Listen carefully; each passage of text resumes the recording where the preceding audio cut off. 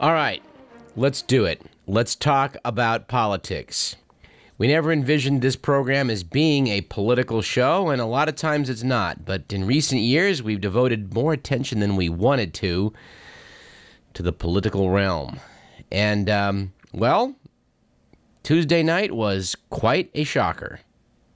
It now appears that what Radio Parallax would have called the best case scenario is what actually unfolded across this land on Election Day. The best possible scenario, according to optimists, was that the Democrats could pick up 30-plus seats in the House and 6 Senate seats, and it appears they did exactly that, to gain majorities in both houses of Congress. According to the talking heads on election night and in the aftermath, pundits everywhere acknowledged this means political changes in America. We might add that apparently over in the European Union, all the parliaments were saying, thank God, the nightmare may finally be over. We would remind you that we shared the sentiment of The Economist magazine when it put on its cover 2 years ago, "How could America be so stupid?" Or words to that effect. We've been following this story, as you well know, and our conclusion was, because America really wasn't that stupid, they cheated. And in the ramp-up to Election Day, we were quite encouraged by the fact that there was a lot of mainstream press coverage about how voting machines could not be trusted and how, we needed to be on guard against possible chicanery. It finally went mainstream, and not a moment too soon. And I must confess, watching what happened in the last 3 national elections, 2000, 2002, and 2004, I said to everyone who would listen that if they stole this one, our democracy was finished. All of the polls across this land showed vast discontent with GOP politics and policies, both in foreign policy regarding the war in Iraq and what is happening here domestically. And it was hardly a matter of so-called liberals or Democrats being disgusted with the current administration. A lot of conservatives were taking a look at the spending policies of the Bush administration and wondering what in the hell ever happened to Republican fiscal conservatism. And had they stolen this election, had we seen a Ukraine-type swing of 10 percentage points, well, I think that would have been the end of American democracy. But fortunately, it appears we may have been saved by the bell. We here at Radio Parallax are somewhat disgusted by the notion that, parties rule our government, that one party getting 51 senators means it can dictate policy, or 218 congressmen means it can dictate policy. That is an inane concept, and so far from what the framers of our Constitution envisioned for our democracy, that it's mind-boggling, really. Nevertheless, that is the two-party system that we have evolved into, although it does crack me up when I hear people talking about how the wisdom of the Founding Fathers is something we shouldn't tamper with, and I say, well, you show me in the Constitution of the United States where it talks about how the ruling party or majority party is going to control all the key committee chairmanships. You can look real hard, and I guarantee you're not going to find that in the U.S. Constitution. But again, it is what we have evolved into. And such as it is, it's a welcome relief that we do not have one party in control of the executive branch and both houses of Congress. Well, we should also mention as an aside, also the Supreme Court. As it stands right now, all 4 of those entities are controlled by the Republican Party. This will change come Inauguration Day in January. And again, not a minute too soon. It appears that everyone sees that Tuesday was a repudiation of the policies of the right wing, which has seized control of the Republican Party here in the United States, and that people have had about enough of the efforts to make religious beliefs the law of the land. Case in point, voters in South Dakota, which is a very red state, rejected their anti-abortion law passed last year. Anti-abortion activists had ramrodded this bill through, a bill that would make abortion illegal except in cases to save the life of the mother. Well, the voters in South Dakota, conservative though they may be, said, that is going way too far. And it appears for the first time in maybe 20 tries, an effort by a state to ban gay marriage failed. This, of course, has been an issue the Christian right has been depending upon now for years. But even the public in Arizona decided they'd had enough of that and said, no, we're not going to go there. Let's talk about a few particulars on Election Day before we come back to some generalities. Here in California, Arnold Schwarzenegger absolutely thumped Phil Angelides, which, as you know, dear listener, was frankly okay by us. We're not huge fans of Governor Schwarzenegger, but his beating of Phil Angelides, early returns, he was beating him 2-1.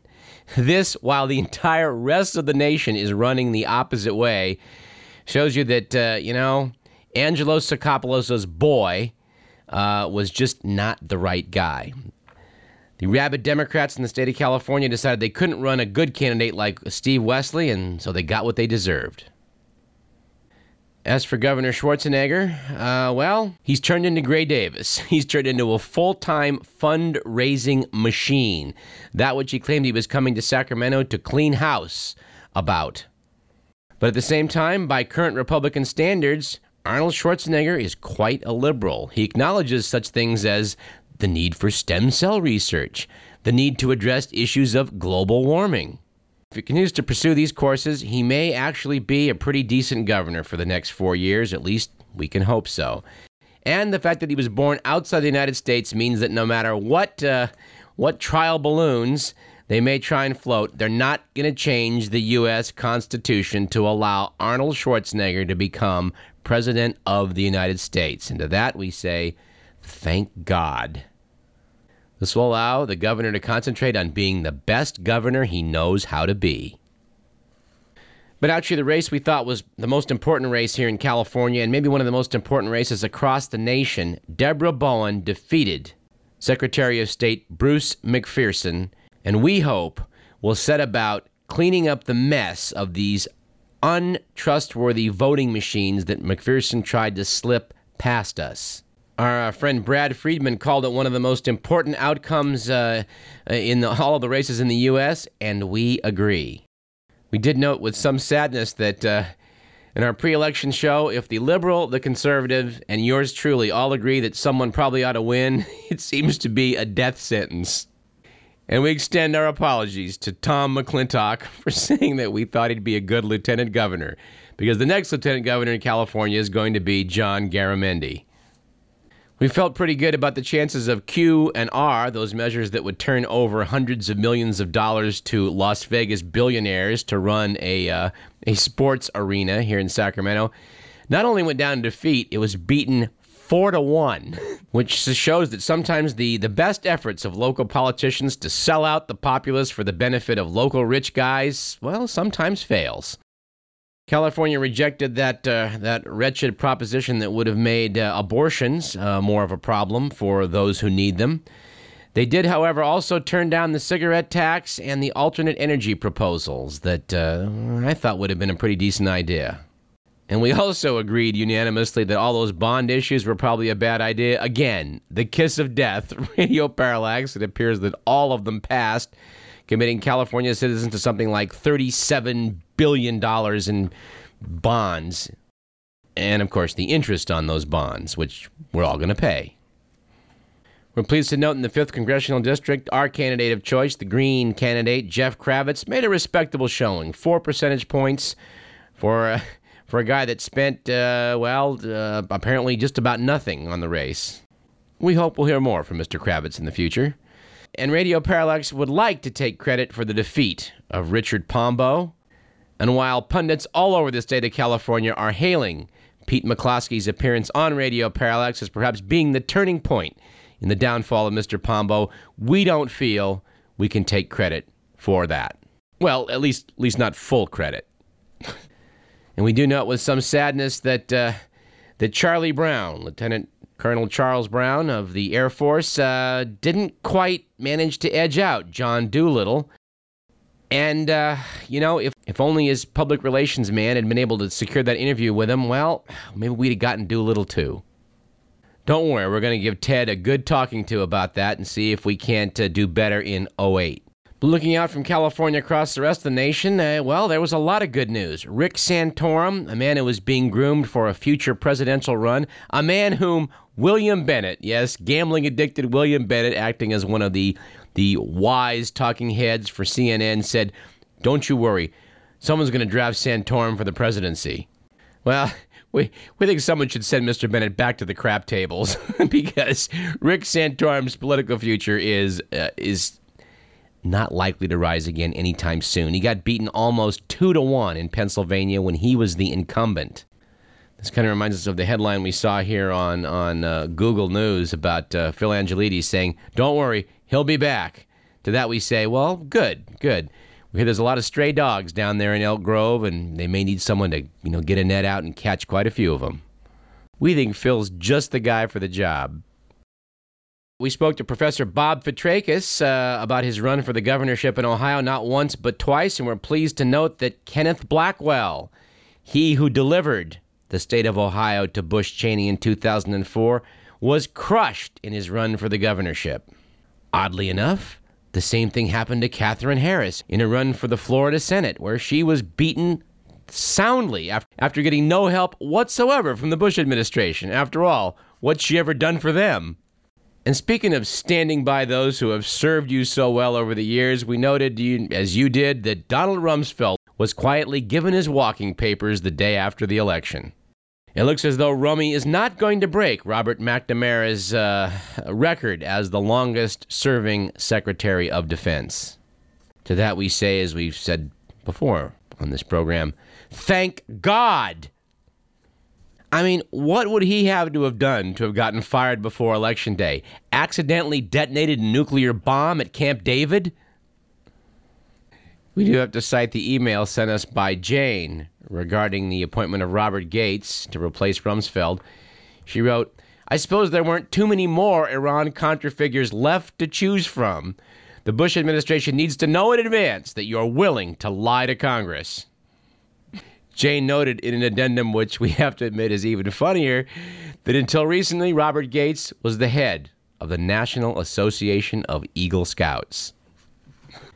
Anyway, there's so much that we could say about this election. We're going to try and confine it to something like 18 minutes for this segment, because don't worry, we'll return to this topic in the weeks to come. But a lot of folks predicted that the libertarian sentiment out there in America, people who regard themselves as more or less social liberals and fiscal conservatives, those who don't want to see the government trying to solve all the problems by setting up programs, who nevertheless want them to stay out of our private lives, well, they were going to be a factor, and it appears they were. For starters, the difference between John Doolittle and Charlie Brown was less than that garnered by the libertarian candidate. Had Colonel Brown been able to capture that vote, he'd be going to Congress come January. But, again, we'll be hearing more from Charlie Brown in the future. We'll certainly be hearing a lot more from Nancy Pelosi in the future, the first Californian and the first woman to become Speaker of the House. Pelosi's promised that within the first 100 hours of the new Congress, Democrats would emphasize 6 priorities that include increasing the national minimum wage to $7.25. The House Democrats seem to also like the novel idea of screening 100% of the 7 million-plus ocean cargo containers that arrive annually in Oakland, Long Beach, and the nation's other ports. Imagine making an effort to check all of the containers that are the most likely way someone would smuggle an atomic bomb in the United States, instead of spending it on a war in Iraq. Let's see how far that crazy idea gets. Nancy Pelosi is going to get to direct which bills are going to reach the House floor, and she's going to pick who gets plum assignments. We're going to see a lot of Californians, due to their seniority, running a lot of committees in Congress. It's predicted that the House Government Reform Committee under Representative Henry Waxman of Los Angeles is likely to investigate the Bush administration aggressively. Tom Lantos of San Mateo is a senior Democrat on the House International Relations Committee. It's felt that that panel is certainly going to become a forum for critiquing Iraq policies. Although I was rather amused by seeing the comments by Michael Doyle, writing for the Bee's Washington Bureau, that it's expected that fresh hearings are likely to be held for ethnic political disputes, such as an Armenian genocide resolution favored by San Joaquin Valley lawmakers. Now, there's a topic Congress should spend some time on. The Armenian genocide by the Turks, which took place under the Ottoman Empire. That's a mighty timely topic. You know, one wag was calling the Democrats before this election the other war party. And we certainly hope that when it's clear to politicians that the public has had enough of Iraq, that they're going to step up to the plate and do something about it. Because up to this point, it all seems to be, gee, we did vote to authorize the war, but I think we were misled. I hope some of you caught Dick Gephardt being asked that question on CNN on election night. Congressman, do you feel now that you shouldn't have voted to authorize the war in Iraq? And he's, obviously it hasn't turned out very well. Like a politician, he hemmed and hawed and refused to admit that he was, an idiot. Anyway, our final observation about the election might be that a lot of people have noted that the Republican Party is the party of the well-to-do. But there's an awful lot of signs that Karl Rove's effort to basically broaden the Republican base into the old Ku Klux Klan, anti-civil rights Southern constituency may be backfiring. Wrote Ronald Brownstein in the LA Times, the results of the election raise fundamental questions about the viability of the strategy Bush and his chief political advisor, Karl Rove, have pursued to build a lasting Republican political majority. Republicans were overwhelmed by an energized Democratic base. In many places, the results suggested that socially moderate, upscale voters were breaking cleanly for the Democrats. Said Democratic pollster Al Quinlan, the storyline really is that the Democrats are winning the middle. And considering how far the Republican Party has tried to move to the right, to that we say for the final time in this segment, thank God! And on that note, I think we'll take a break. I'm Douglas Everett. You're listening to Radio Parallax.